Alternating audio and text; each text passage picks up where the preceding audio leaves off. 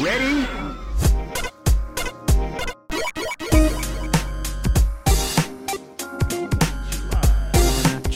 Coming at you. Welcome to Rhythm and Pixels, episode 12-10, the exciting season finale. The exciting season finale of season 12, Rhythm and Pixels, World 12 podcast exclusive, only on Fox. No, it's not. I remember back when that actually meant something too. Only on Fox. Really? Yeah, I want to watch. Now it's more like only on Fox. I guess I won't be watching. Oh boy. I kid. I still wouldn't mind. I just don't watch TV at all anymore. So Yeah, I know. Me neither. I've been rewatching Friends. I can't say rewatching. I've been watching it. Friends on Netflix. It blows my mind. Do you use Netflix at all?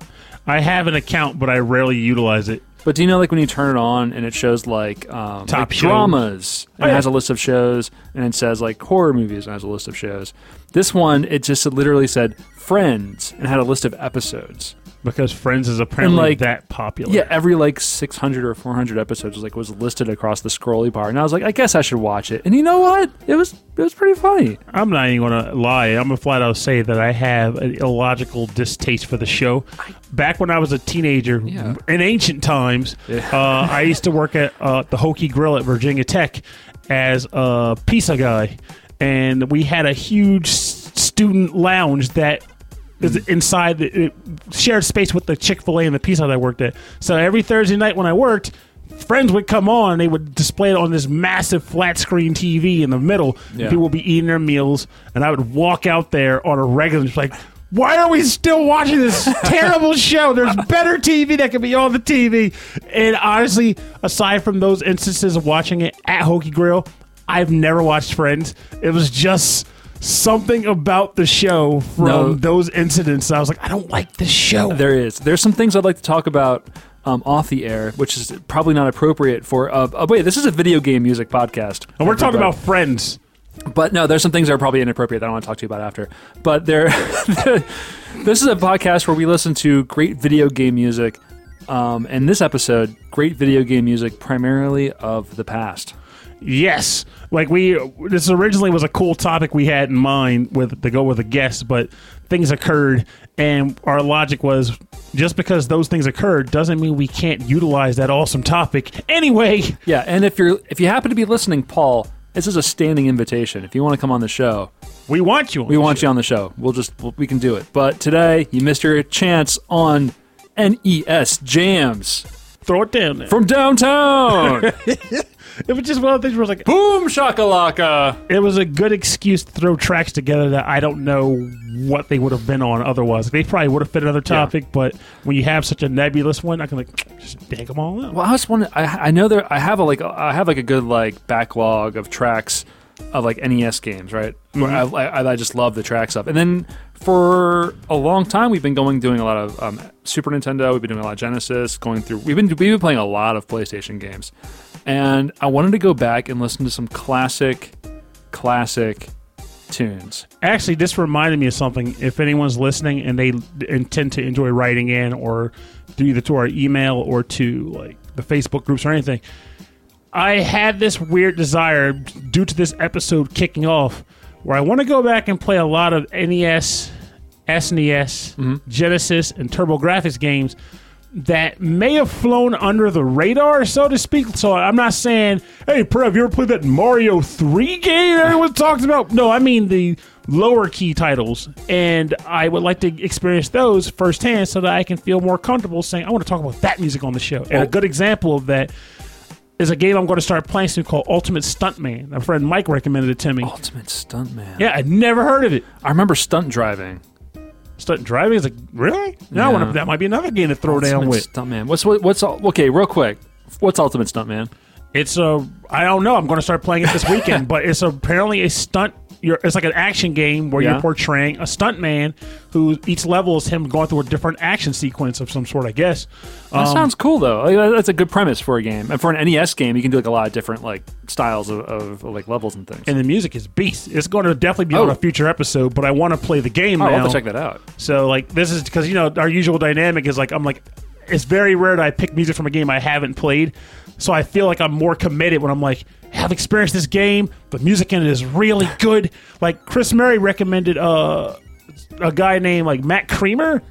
He does music. It was for a game called Matchland, Cartoon Network. Yeah, it was like Cartoon Network, like puzzle, like Match 3 probably. I'm assuming type game. But that soundtrack is awesome. Yeah, it is. But it's funny because like people were everybody like you and Ed and everybody was like, this is great music, and my thought was, I'm not listening to any of it. I gotta play the game. I want to know. You want to have that context. Yeah, need the context. And it turned out that I made a guess on what the game was like. I was pretty much dead on, but I played it anyway. I was like, this game is actually, it's got that addictive charm to it, and the music fits. Like, I like the music in its context and out of context. Like, it's quality stuff. Yeah. So again, that also may well end up on the show soon because I liked what I heard a lot.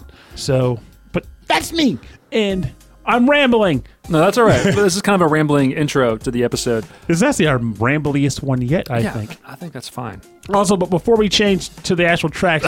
Before we get into more of the actual show, what's up? I feel we should do the top of what have you been playing recently, if anything. Oh, man. I have not had the opportunity to play much of anything. So I've started a new job, and that's a horrible excuse for not playing video games. No, but it really is. More games. I know, I should be playing games. But no, I haven't had the opportunity, or I just haven't been playing. I was playing Iconoclasts, and I know we talked about this pre-recording, but I don't think I like that game. You're trying to convince me to give it another chance? Yes, I am. I think I should. I love the way it sounds. I love the music. I love the way it looks. I love the artwork and the sprites. I'm just not feeling the game. But what it's doing is that it's putting me in the mindset of I'm ready to play something deeper and more exciting. I know Persona 5 is going to be great. I should just play Persona 5. And sad, my take is like, yes, I want you to play Persona 5. Yeah, exactly. But on the other hand, I'm like... Now you're torn, right? Try. I pretty much hit Rob with a try to get to this point in the game, and if you haven't made the switch to feeling like you want to press on, I totally get So there's like a tower, right? Yeah, it's a place called the Tower. Okay. It's not too far from where you're at because the game isn't that long. It's just more like, I feel like the way the guy was, first of all, put in context, the game was created by one guy over 10 years. Oh, yeah. So, like, I understand. No, I mean, the reason why I'm saying that for the context is that I feel like when he originally started making the game, he was probably like, I'm going to make this hoppy-boppy game. Here are some colorful characters doing some stuff. And then as he played further and started getting further and further in development, he's like, I'm going to write some stuff and give them more character, and I'm going to actually create better environments and better scenes. Like, I'm going to give you more of a reason to want to press on than hopping and bopping. So the game ramps up as far as like things you're seeing and what you're trying to do. And I felt like I went along with that ride and got to the point where I was like, oh, wow, I want to see what's happening next. Oh, so because of that, I'll be more excited later on. Yeah, I think the game picks up more, and you're like, "Whoa, that's happening!" Okay. Oh, these two characters are talking. I'm going to do it for you. Thank you. I'll do it for you. And on my end, what am I? Yeah. Like, well, what's the next thing you're reviewing? I don't think I have. Well, right now, there's a game I'm about to review. I think the review might be coming out by next week, but I'm reviewing a game for the podcast called Super Daryl Deluxe, which is like a. Never heard of it until the review was passed to me. That sounds familiar. It's pretty cool though. I may have mentioned it to you in passing. Daryl Deluxe. Super Daryl Deluxe. You are a Napoleon Dynamite looking kid who just got enrolled in this like Waterfalls High School, and you are trying to make friends there, and everyone's a jerk, and it's also a multi-dimensional high school. So you're like going through like this weird trippy science lab to retrieve textbooks, and each textbook page that you get is an actual move that you learn, and you build long string action combat combos. And it's just a really goofy, fun game that's written surprisingly well. Well, I'm looking at their Kickstarter, so they kickstarted their game, and it looks. I love this art style. It's really cool. Very cool. It's one of those games where I don't think it's going to... no one talks about it, and no one probably will talk about it, but I think this is one of those games that is not coming out by a big publisher. Well, but it has all of those levels of charm that I think more people should give it a chance to see it if they can. One thing I'm really... I really like about like the indie. I'm using kind of air quotes sometimes because sometimes it's hard to tell what's indie. Yeah, sometimes anymore. like what's backing them or what's distributing them or producing them. But like the fact that a lot of these games have like a very strong creative direction. Where like from the very start they know how they want it to look, they know how they want it to play, or they know how they want it to be, and you can see like in Super Terrell Deluxe. I'm looking at this right now. It's so clear from the beginning that like that's how they wanted it to look, and that's exciting. And by the way, there's definitely gonna be music on that game from that game on the show soon. I bet some good jams. All right, we should get that should be a topic. Future topic. We have a lot of new topics coming up. Thank you, Wicked Sephiroth, by the way. Thank you for all those suggestions, because those are some cool suggestions. We're going to be pulling from that pot. Like, honestly, it feels good to see a roster of selections where I can, we can rest our brains for a bit and focus more on the tracks than coming up with topics. Yeah. But we've been going on about 10 minutes or so. Thanks for putting up with this extended intro. I feel like I haven't seen you in a while, but it hasn't even been a week. It feels like it's been a while. And for the record, guys, if there's any ever time where you're like, I want to hear you guys talk about something random at the top of the show, by all means, let us know, because otherwise we just kind of catch up. And since we kind of feel like we're chatting with a bunch of friends on the show, it's almost like we're catching up with you, too. So yeah, we're just like hanging out. But like, yeah, this is what we do anyway. Okay, so I'm going to start us off with... Okay, we talked about you wanted to have like the game context with the music. Clearly, I have not played any of these games. That's all good. But my theme of all of the tracks I chose were the Nintendo sound processing unit pushed beyond what it's capable of. Now I'm really curious about what you pulled. Castlevania 3? well, whether it is additional hardware on the cartridge, like on Castlevania 3 with the VRC6, or just the programmer and the sound designer doing some crazy business. So I'm starting with the classic Neil Baldwin Ferrari Grand Prix Challenge. Well, let's hear this thing. I'm curious. I can't believe I haven't played this. I've listened to this song so many times. I already assumed I played this on the show. But this is the race theme number 1 for Ferrari Grand Prix Challenge, composed by Neil Baldwin for the Nintendo Entertainment System.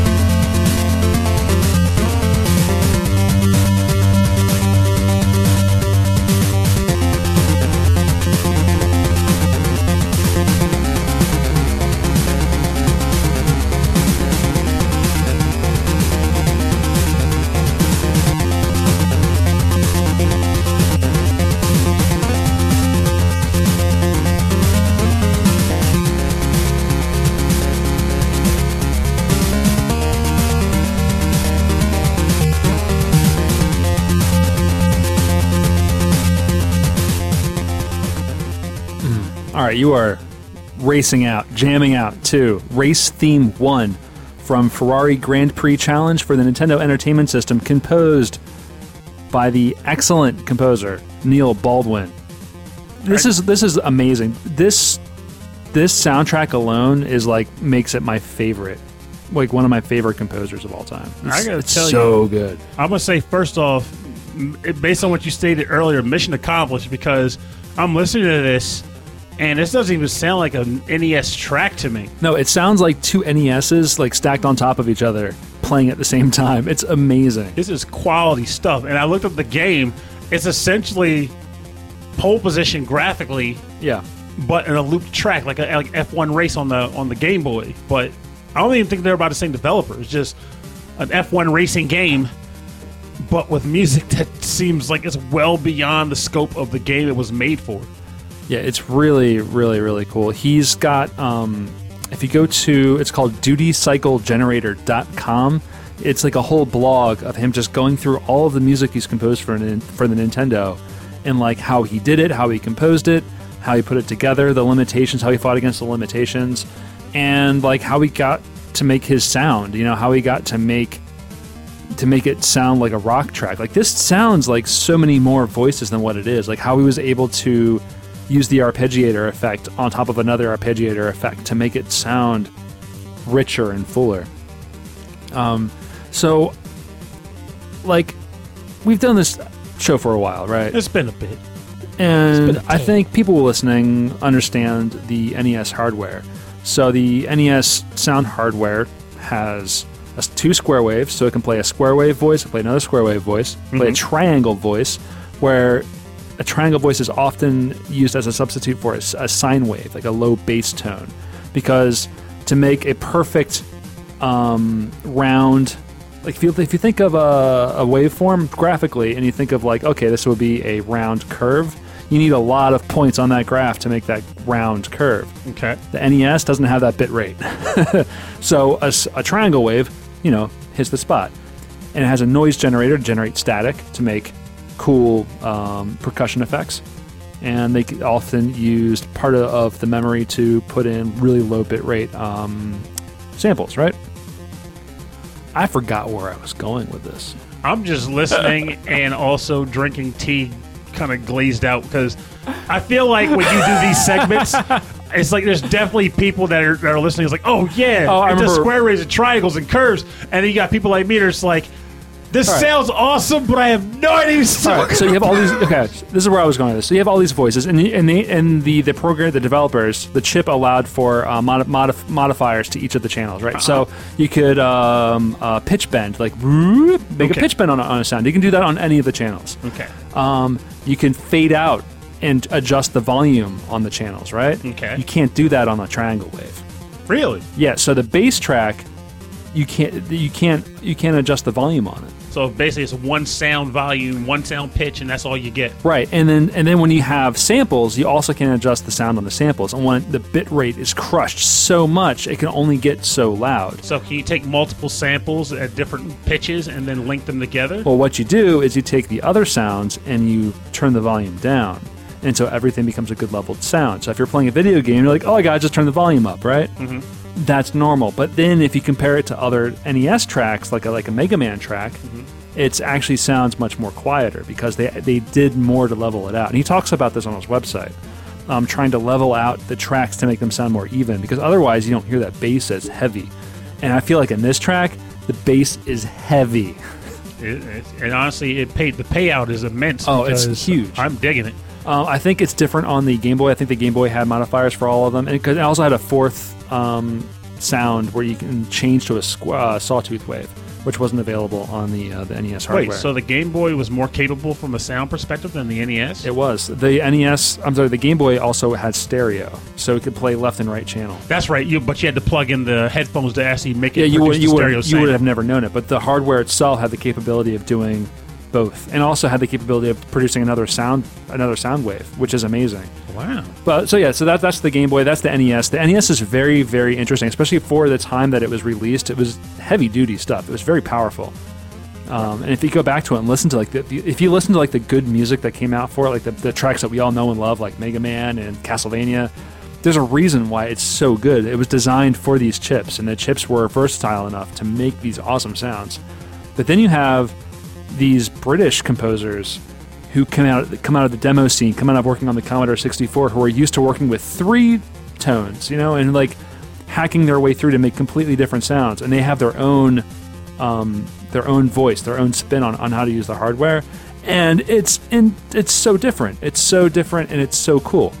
Ultimately, I think what makes me happy is that regardless of the limitations or exceeding traits and abilities or stats that a soundboard or sound chip would have on a system, these talented composers come along and produce wonderful, wonderful compositions for us to enjoy. Yeah. So whether you have something immaculate as this, or something on a more limited ColecoVision, right, it's still a gem. It's still great that. And also, when you think about the time that NES came out, like, a lot of video games didn't have music playing in the background as you played. Think of, like, Atari games didn't really have music as you played the game. Suddenly, you had a soundtrack to the visual experience. And that enough was the reason why I was more so a fan of playing games on the NES, I think, than the Coleco and the Commodore back in the day. Both of us, definitely.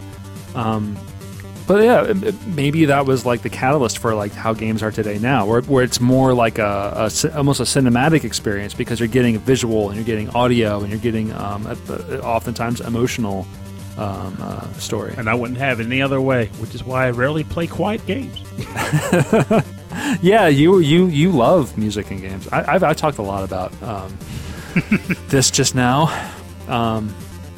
I'll just say that it was to stall and to hear this track a little bit more. Hey, I can't fault that. I was enjoying it. It's good, right? Mm-hmm. I don't think I'm going to be matching it anytime soon, but we'll see, because I've got some gems of my own. No, you've got some good stuff. You got some really good stuff.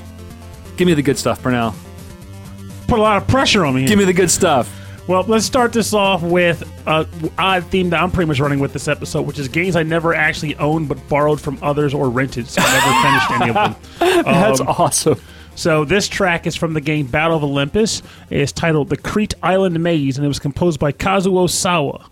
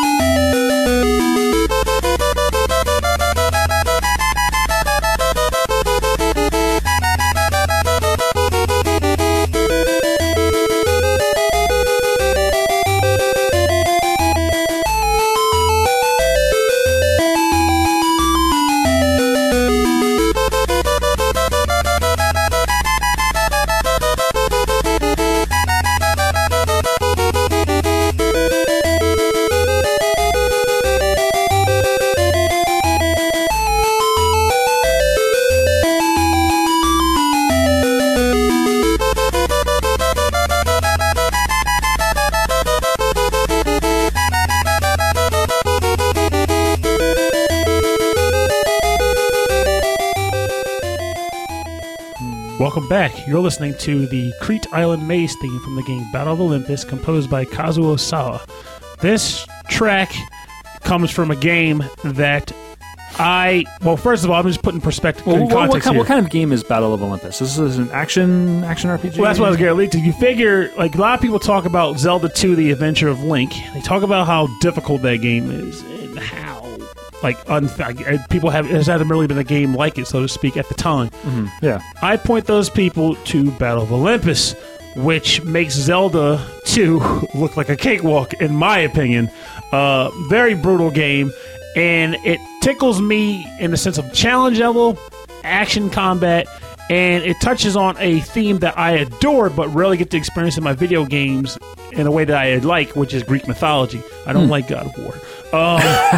It's Greek mythology. So there was a board game we were playing a while back that was... Elysium. Elysium. Oh, yeah, that was awesome. Yes, it's a great game. I want to play it more often. Yeah, I want to get better at that. I want to beat you at that. That's not going to happen. You could get better, but you won't beat me. But, like, this game... like that's rough. Hey, I gotta be bold. No, I'm not holding it against you. I'm just saying. Gotta be bold. Let people know. I can't believe that. Like, this, but I never owned this game. I never even rented it. I used to borrow from my uncle's friend who lived down the street from him. Were you like overriding his save files, or was this like a password situation? I believe it was password. It's been a while, but I'm pretty positive it was passwords. But I would basically make excuses to go over to his house, and my Aunt Mary, who stayed downstairs, watching Jeopardy and Wheel of Fortune almost constantly. I don't know how, because it only aired once a day. But she was like the gatekeeper to the room of games, because if my uncle wasn't there, we've talked about this and before. the game was being if the game was being borrowed, but my uncle wasn't home, she didn't want me in his room playing with his stuff. Right, so you were like watching like Jeopardy, watching these shows I didn't care about. Yeah. Trying to wait for an opportunity to sneak upstairs and play games. Love it. So we would typically pacify her with Coke, which she also would not share with anyone. Cola. Coca-Cola. Yes. Yeah, yes. Coca-Cola. Grew up in a rough neighborhood. Take this Coke. But no, we would pretty much like, she would drink Coca-Cola and watch these shows. Yeah. And it was that window where she wasn't talking to you, and she was fascinated with the TV show and hopped up on Coca-Cola. Trying to like answer all the questions and stuff. Yes, and then you kind of tiptoe by and shoot upstairs. You're playing games, and at a certain point she might yell out to you, but if you didn't answer, you would hope that she just forgot you were in the house. Nice. And just let you keep playing stuff. Nice. So it was almost the equivalent of the Seinfeld where Jerry got the girl hopped up on tryptophan so he could play with all of her toys. We got my aunt hopped up on Jeopardy and Coca-Cola so we could play video games. It was I don't regret that being that kind of kid. I don't care. It was a good way to be. I mean, like, kids want to play video games. Better believe we did. We want to play video games. We want them to be violent. We want them to be fun. Yes. Yes. And taking out Greek minotaurs. That's cool. To save fairies in the Crete maze is my kind of game. Well, this is a very short track, but it's got a lot of interest where it's like it kind of builds up, and then it's got those chords at the end. Here it is, right here. It's very cool. It's such a great track. There's a lot going on, and there's no percussion, which is interesting too. And honestly, it creates a whole other sense of frustration than percussions typically provide, because this level is very frustrating to me. There's anti-gravity flippage, there's shadow warriors, there's minotaurs, there's strangely evasive soldiers. Like, it's a very frustrating stage. Or like you go to fight and they just back up just far enough. Yes, exactly that. It's so mean. If that's not AI. That's how you ruin childhoods. There's a reason why I never beat this game. But this is also one of those games where I'm thinking, as an adult with a RetroPie, it's time to go revisit it and see what I can do. But I don't know if it's really stream worthy because it's the type of game it is, but maybe sections of it. I don't know. Now we can figure something out. Let's make it happen. What's your next jingle? My next jam is a new discovery for me. And I cannot believe it's taken me so long to find this one. Discovery Zone? Discovery Zone. This is from composer Yasuhito Saito, which I don't think we've played on the show before. And this is Famicom only. This is from Layla, the Iris Missions for the Famicom, the Japanese-only title. And when I heard this track, I couldn't believe that this came out in the 80s when it did, because it sounds like it came out from like a chiptunes composer, like a modern day chiptunes composer, which it sounds very modern on older hardware. But it's Layla, the Iris Missions. This is Iris, which I'm assuming is the theme of Iris. Mm-hmm. It's also I think it's like an RPG, like an anime style RPG. For the Famicom, composed by Yasuhito Saito. And yes, this is an NES Jam. I'm ready to hear. Dig it out. Dig it out. Dig yourself out of the hole. I have to dig myself out of this hole. You do. All right, I'm going to play the track. Good luck.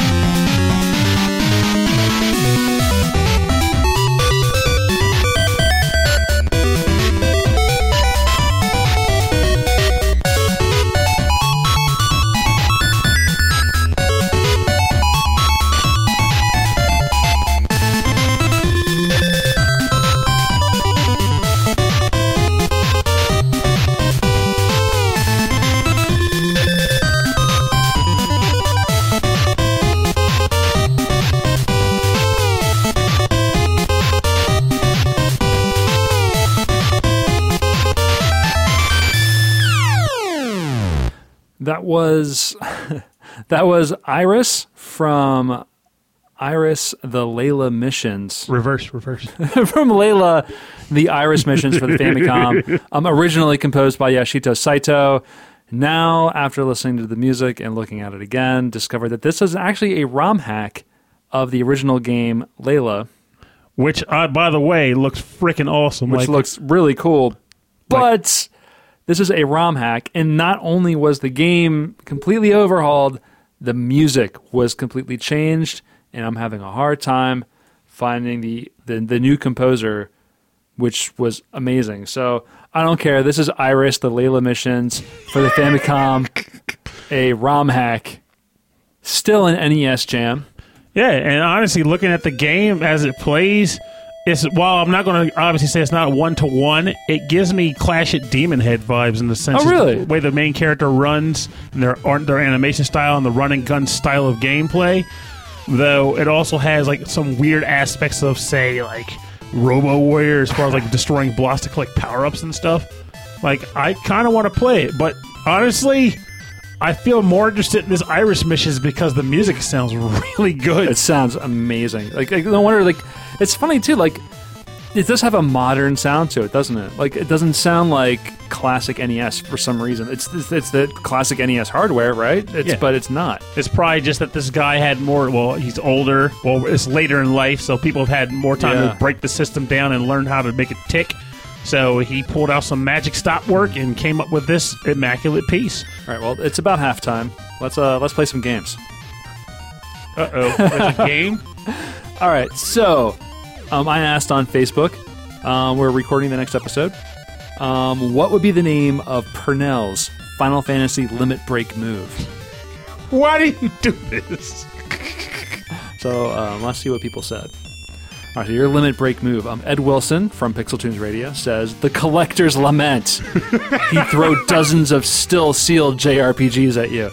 That's pretty good. I could actually still picture like the animation sequence that was like I'm going to the I turn away from the battle to go to my shelf and start looking at my content. It's like, what am I doing with all this junk? And I just start frustratingly throw it behind me. It's all and it piles up on top of the guy, and I throw the shelf too. Just the weight of all of the games and the weight of having to finish them all just kills them. Just throws them down. It's all nines, just 4 nines. Oh, it had to be a quad. It had to be an all 9 damage attack. Wicked Sephiroth says, delicious potato chip dust flavoring bean Kamehameha. What? So he did a few things there. You're usually eating potato chips on this show. So, like, the beam is just a lot of crunchy sounds, like... Yeah, I guess maybe, I don't know if you eat the potato chips and create the beam, or you crush the potato chips into dust and then shoot them into a beam. That could work. It's just like a sandstorm. It's like a potato chip sandstorm. Crumb storm. These are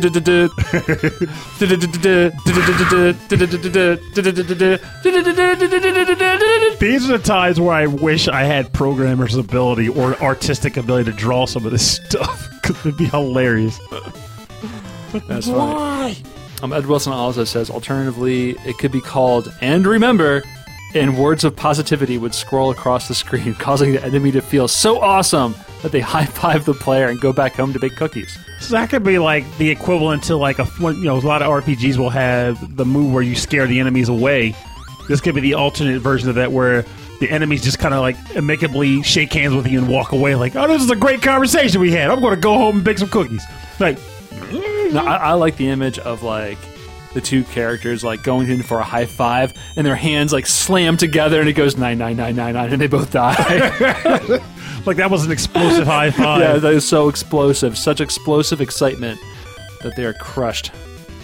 They're destroyed. You get all the experience points. I should write these down for future reference. I like that. All right, what's your next track? So next one is from another game that I have yet to complete. At least I don't remember beating it. But it's from the game Bionic Commando, and it is Area 5. And surprisingly, I didn't realize that this was composed by Junko Tamiya. Yeah, Junko Tamiya. For the NES, it was, the arcade was someone else. That's why I thought composed it across the board. Awesome soundtrack. This is Area 5. It's played in multiple areas, I think, but this is the first one, at least. 1, 2, 3, 4, 5. 6, 7, 8, 9, 10? You can't. 11, 12. You can't let that just hang in the air, can you? I really can't. Yeah. 6, 7, 8, 9, 10. 11, 12.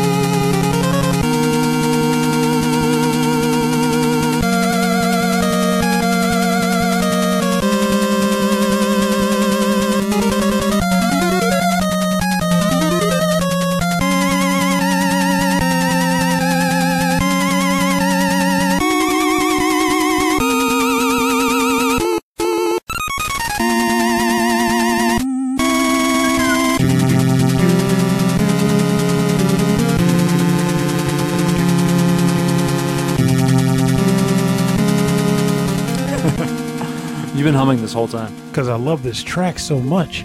So, you're listening to the track of the released on the You're listening to the Area 5 theme from the game Bionic Commando, composed by Junko Tamiya. And if you are not trying to pluck your eyes out by this point in the game or scratch out your brain in frustration, you are enjoying a fantastic tune. Yeah, I do understand this game gets very difficult towards the end, right? Towards the end, my butt. It gets difficult towards like the first quarter. Like, this is one of those games where I like to talk about, we have to have these conversations about Mega Man, where people say, what is the best Mega Man game? And if I say typically 3 or 4, it's part of the reason is because I like the introduction of the slide, because it gives Mega Man more maneuverability. It makes him more of a versatile character in the far as movement goes. Yeah, slide's fun. Yes, the slide is great. So, Bionic Commando, in the context of that statement, is a game that is a great game, but the majority of the difficulty comes from just dealing with the controls of the guy you use. The game hinges on one movement mechanic. And that is that grappling arm. You cannot jump. You do not have very fast movements. You are a very slow and lumbering character, but you have a grapple arm, and you can't jump, because I guess his arm was really heavy. But essentially what that means is that you have enemies who can outmaneuver you almost all the time as far as like flying enemies go and such, which this level is riddled with. And you have to worry about the fact that evasion is almost not existent. Yeah, you gotta be. You need to know it's coming. Exactly. Yeah. You have to be ready. You have to move before it actually happens, so that you're planning for it. You don't react to stuff half the time. But this level aesthetically matches the challenge, because from what I remember of the stage, it's almost like you're raiding a tower at sunset. So cool. It's like red sky, yeah. And you're scaling this tower with your grapple arm. Perfect for a grapple arm is going up, right? But of course, you'll be crying and sobbing as you repeatedly get knocked off the edge because you can't handle laser cannons or propeller men.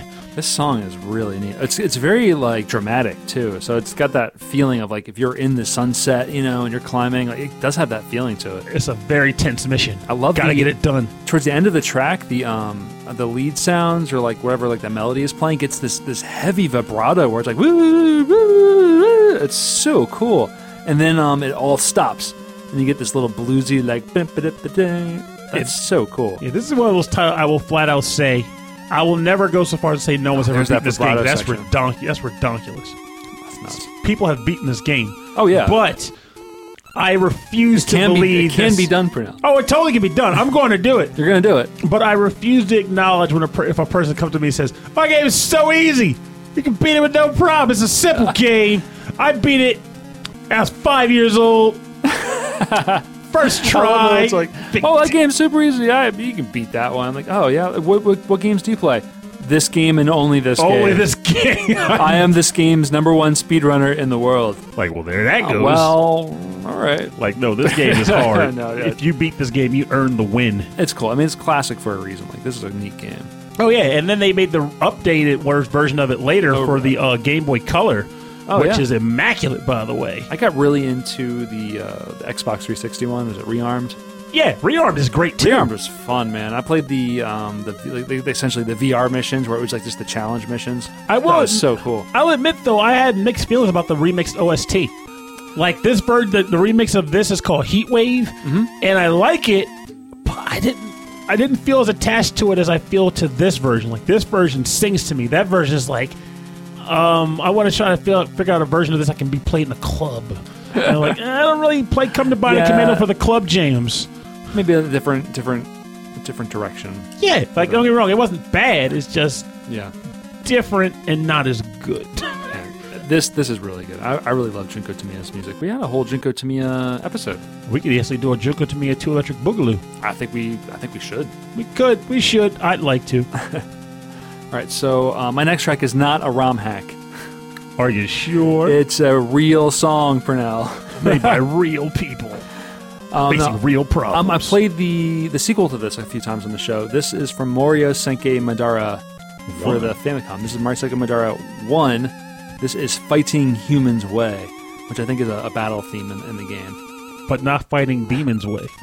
No, but this is from the Konami Kukeheya Club. So it's a number of composers. I don't have all the names in front of me, or which one's actually composed on this one. But the Konami Kukeheya Club loosely translates to, or directly translates to, the Square Wave Club. So they knew what they were doing. From Mario Senki Madara, this is Fighting Humans Way, which also uses the VRC6 chip that Konami produced in the NES cartridges. So listen out for more voices. If you hear too many voices, see a doctor. Or that text I just got. So check it out.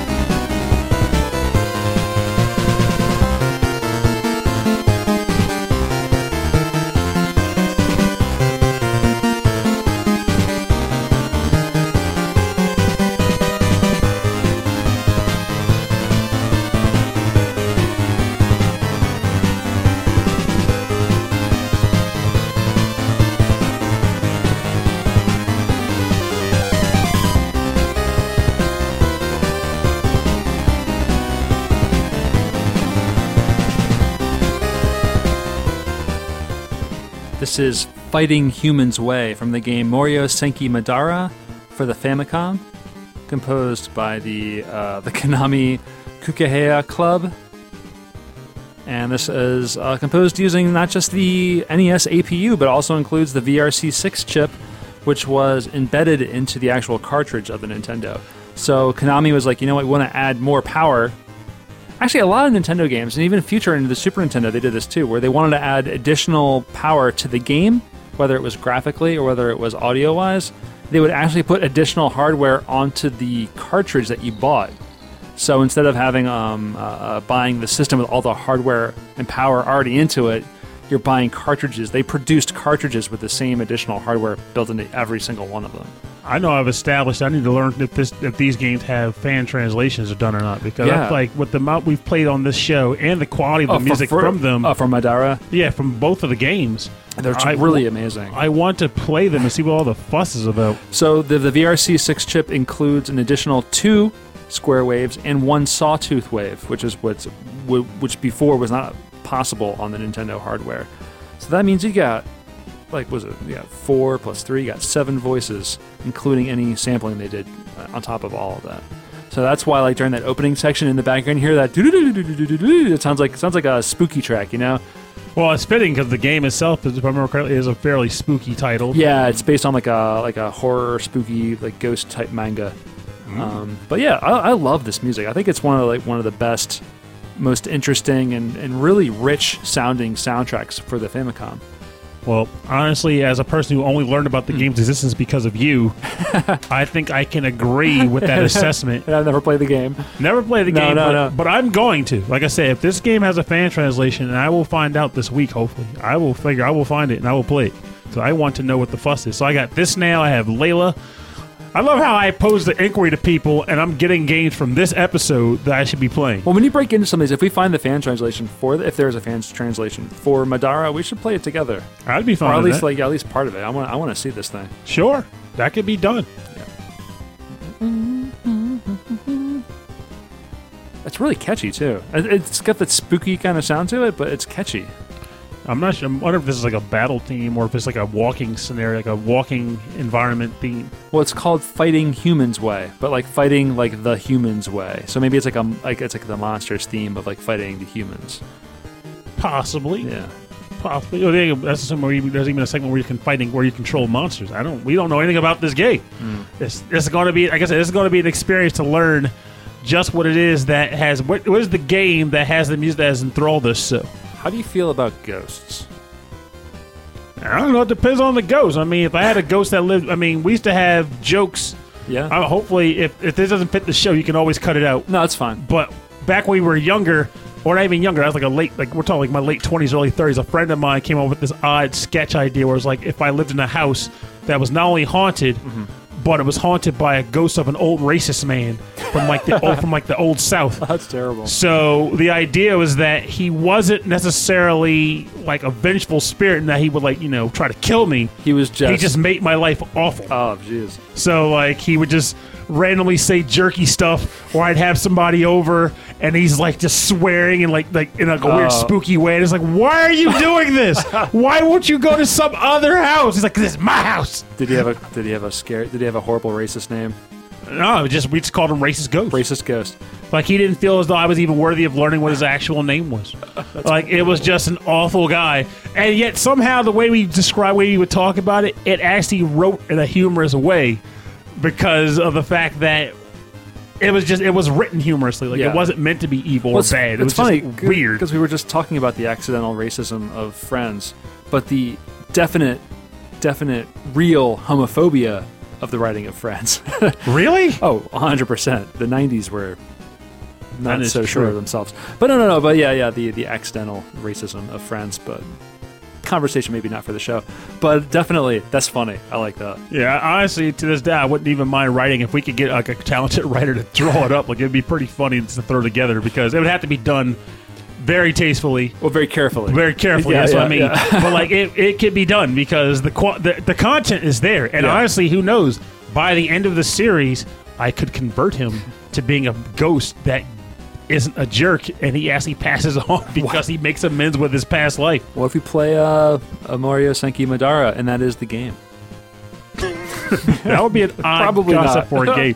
You never know. I mean, I don't know who these guys are that made the game. They could have had some experiences in their lives I don't know. that they translate to this concept. Who knows? But I would play it. How the Japanese relate to that, I don't know. Or, no, it's a ROM hack. It's a fan translation. All right, what's your final track? Not from that game. No, definitely not. This track is from a game that I actually only played recently, but I read about it tons of Nintendo Power. I know. I used to rent this game all the time. I was curious about it. They made it sound so cool. but it's from the game Power Blade, and it doesn't have Duke Nukem as the star. No. It's stage Sector 4, the Water Tower, and it's composed by Kinyo Yamashita.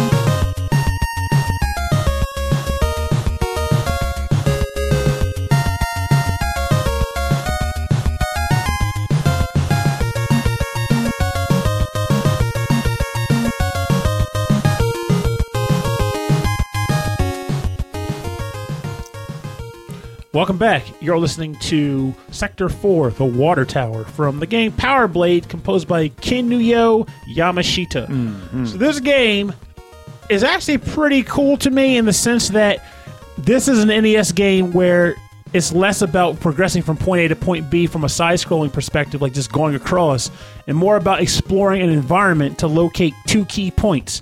You're looking for an undercover agent who's got the key passcode to unlock the door leading to whatever information or boss you're trying to pursue for the level. So you're given this large playscape to work with, and every once in a while there might be a power-up hidden off in the corner somewhere. And other times it's just a flat-out dead end, and you just wasted your time going over there. So it incentivizes you to actually map out the stages as you play.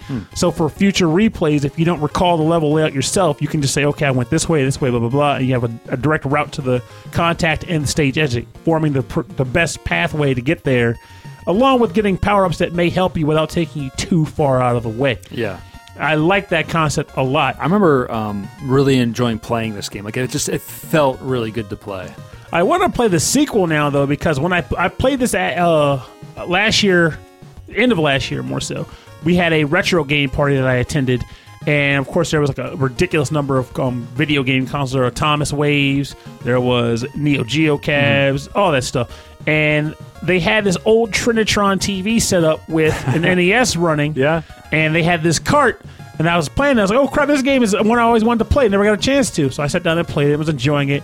And I mentioned the sequel, because Nintendo Power hyped that up, where you got different types of armor that did different things. They were like, nah, that game sucked. What? And I'm wondering, like, how can that be a bad game? It did more. Like, it took the same thing, but gave you more. Like, how was that bad? But I'd like to get into it, because I've listened to both of these soundtracks pretty much, like a lot. And I like them a lot. Well, and the positive with something like this is that it's just a platformer in a sense where you can pick it up and get a feel of it in 10, 20 minutes. So, based on this music that you're hearing right now, do you know Kinuyo Yamashita, her claim to fame, for her first big soundtrack? No. Castlevania. Really? Yeah. The first one? Yeah, the very first one. She's one of the original members of the Konami in-house band, the Kukahea Club. Now, out of curiosity, if you can think of it, can you recall? Is there a track from Castlevania 1 that this reminds you of? You know, I was originally going to say that this has more of a Punch-Out kind of vibe, but I think to me this does sound a lot like Vampire Killer. Interesting. I'm similar to it. But she also worked on one of my new favorites, Esper Dream, for the Famicom. She worked on Power Blade 1, Power Blade 2, Pocky and Rocky 2. There we go. Yeah, I know you love Pocky and Rocky. And Mega Man X3. A.k.a. my favorite Mega Man X game, mostly because of its soundtrack. Yeah, so there you go. Yeah, she's a fantastic composer. Played piano since she was very, very little. Really, really great stuff. Well, clearly I need to Konami's like pulling out the hits on this episode is what happened. Hey, I ain't complaining. I'm not complaining either. Except for that ROM hack. from God knows who. Oh man, now I learned about it because of this episode. I'm going to play it. I feel bad. I was like, oh, this is a classic track. I never heard it before. No, it was a remake. And hey, maybe some of the listeners learned about it because of this episode, and maybe they'll go down the same road I'm going down, which is to try this game out. Or one of our listeners knows who it is, and they should email Rob Nichols and say, hey, I know who this is. Rhythmandpixels@hotmail.com.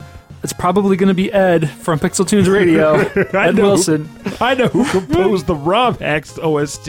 I'm sure. That guy has like a library of knowledge in his brain. Yes, he does. But, let's turn this track down. What do you think? I can do that. Turn it down? Yeah. All right. We're going to turn this track down, and we're going to get into the part of the show we call the bonus round. Bonus round. Bonus round. Bonus round. Bonus round. Bonus round. Where you get things bonusy. Maybe. I don't know. Well, this part of the show, the bonus round part of the show, is where we play covers and arrangements and remixes based on our theme, which today was pretty forgiving because it was just NES Jams. And you know what I thought was a jam on the NES? Star Tropics. Not Smuckers? Not Smuckers. Oh, well, geez. Well, at least that means your system's not covered in Smuckers. Yeah. No, that's good. It might have. I was a pretty messy child. I don't know. But no, Star Tropics was a super jam. Super NES jam, but regular NES. First NES. Sweet jams. So this is from Lame Genie, which I think are also a jam. Fantastic arrangers and rocker outers. So this is a outers? rocker outers. Outies, inners. Anyway, this is a medley from Star Tropics from Lame Genie. I know you're going to like this one, Pernell. I'm still stuck on the fact that I'm talking about Rucker Hauer now. Don't even play. Rucker Hauer. Thanks, Rob. You're welcome. I'm there for you. I'll be there for you.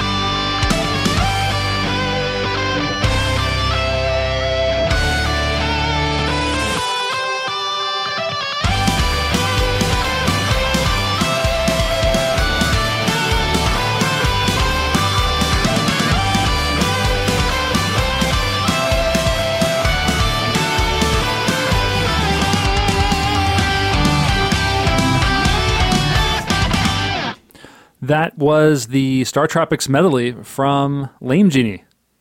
That sounds like something that could have easily been in like a poppin' music game. That was awesome. I love how it plays the the theme, the Star Tropics theme that we all know, like in the middle of it, but it's almost kind of dark and it goes halftime. I think it's super neat. I love this track. I was bopping. Like this is probably the most exercise I get in a week. I guess you're like rocking out over there. I'm legitimately like actually dancing. Because fun fact about me on the show, or funnish fact, I don't know really, but I love to dance.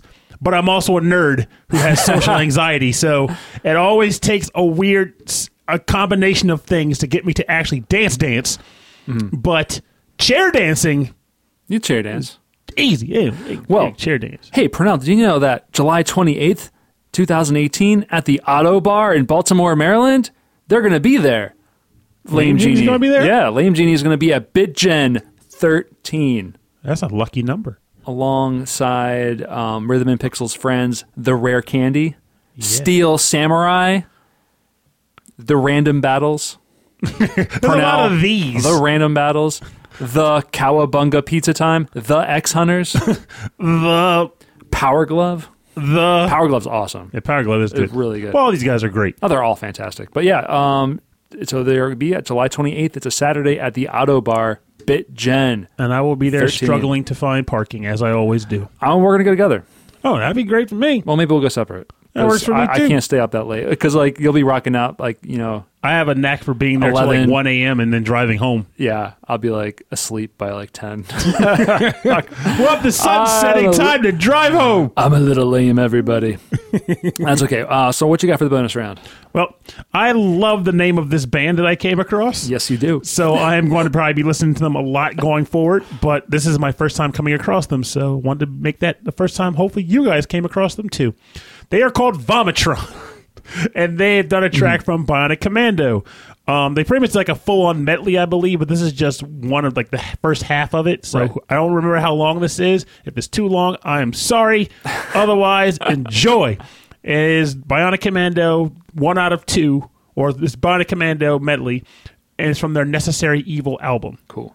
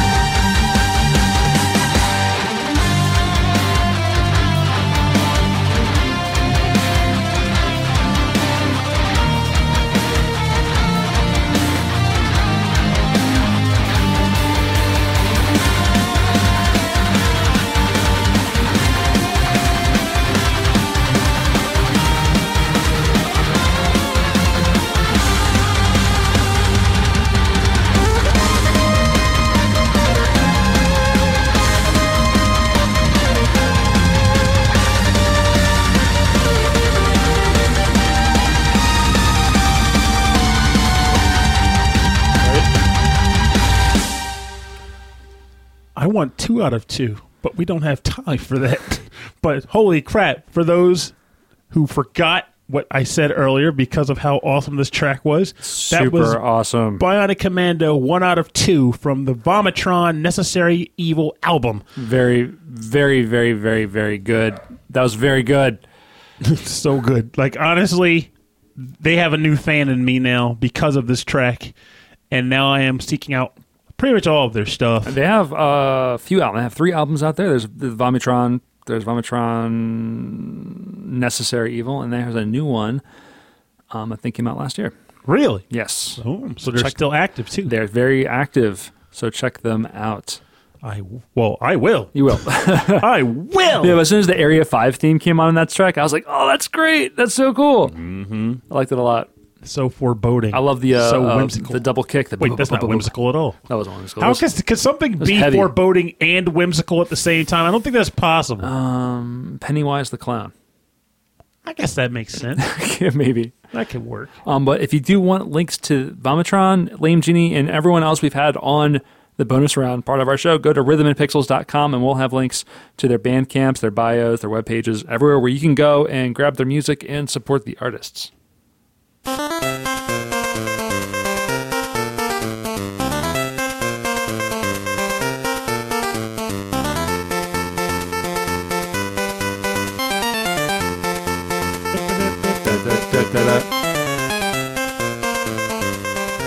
Okay, thank you. All right, everybody calm down. Thank you. Thank you for shopping at Rhythm and Pixels. Yeah, thanks for shopping.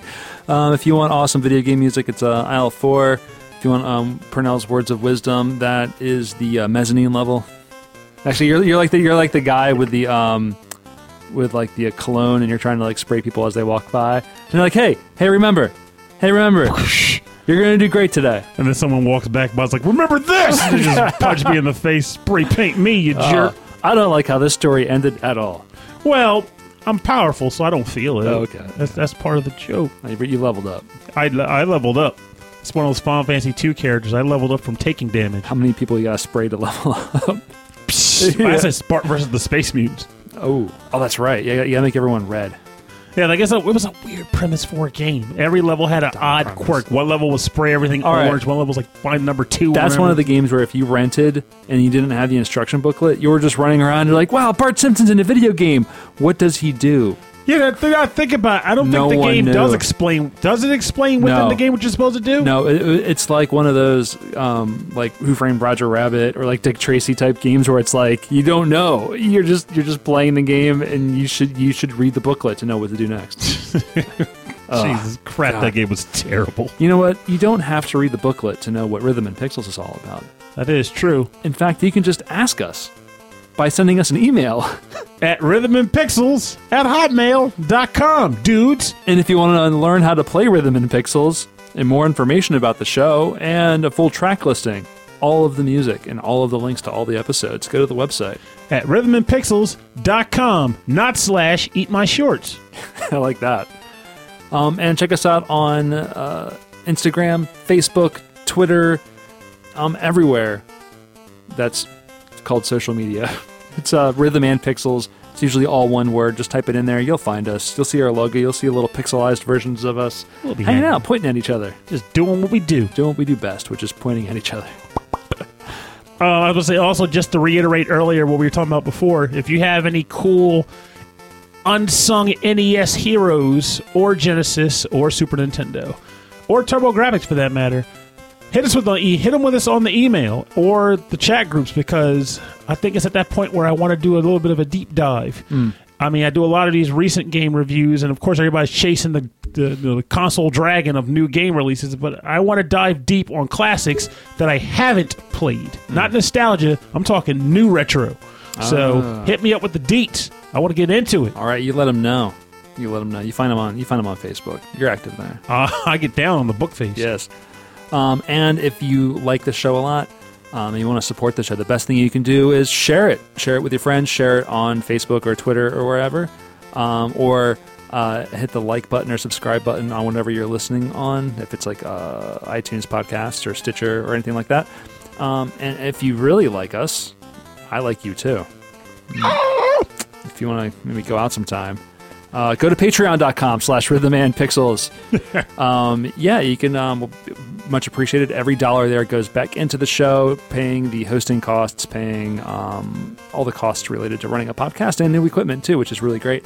And we like to give little shout outs at the end of the episodes to thank you for supporting us. So thank super patron number 1, Alex the Messenger.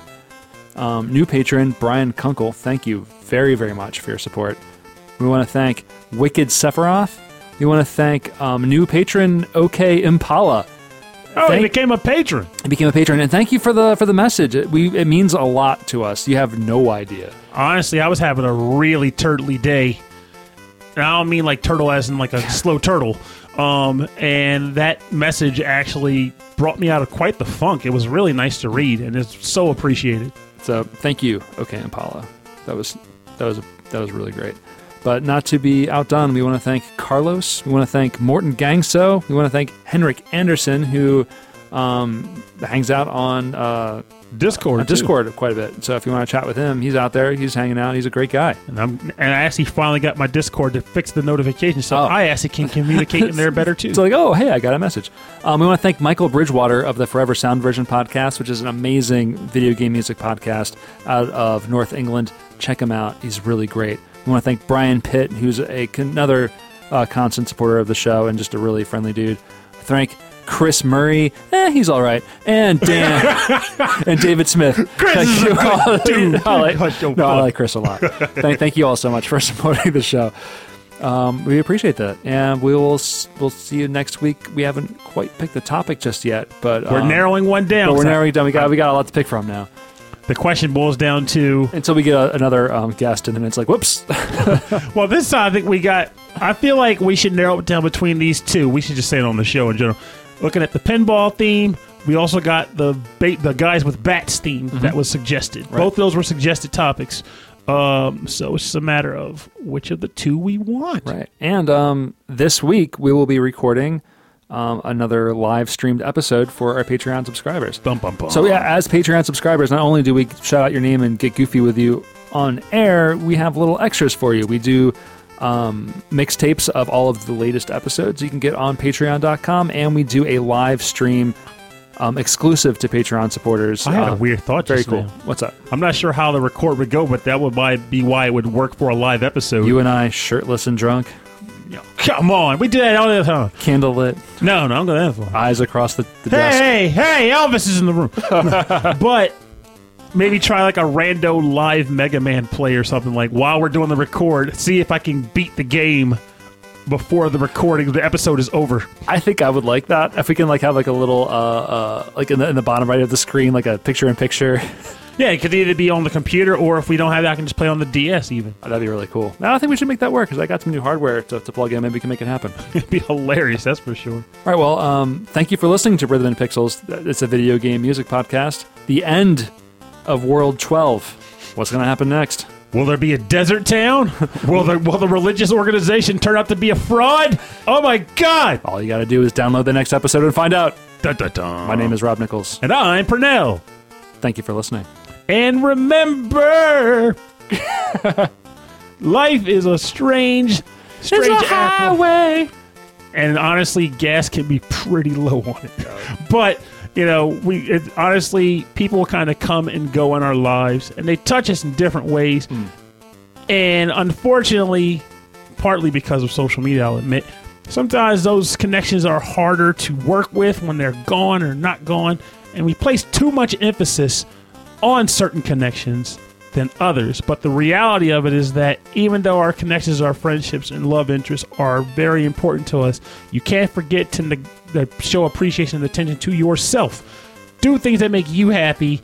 Do things that make you a better person, and make it so that you function to the best of your engine ability, regardless of who is in or not in your life. Just be a great dude. And quite frankly, you never know. Other people might pop up because of how great a dude you are. Message applies to dudettes as well.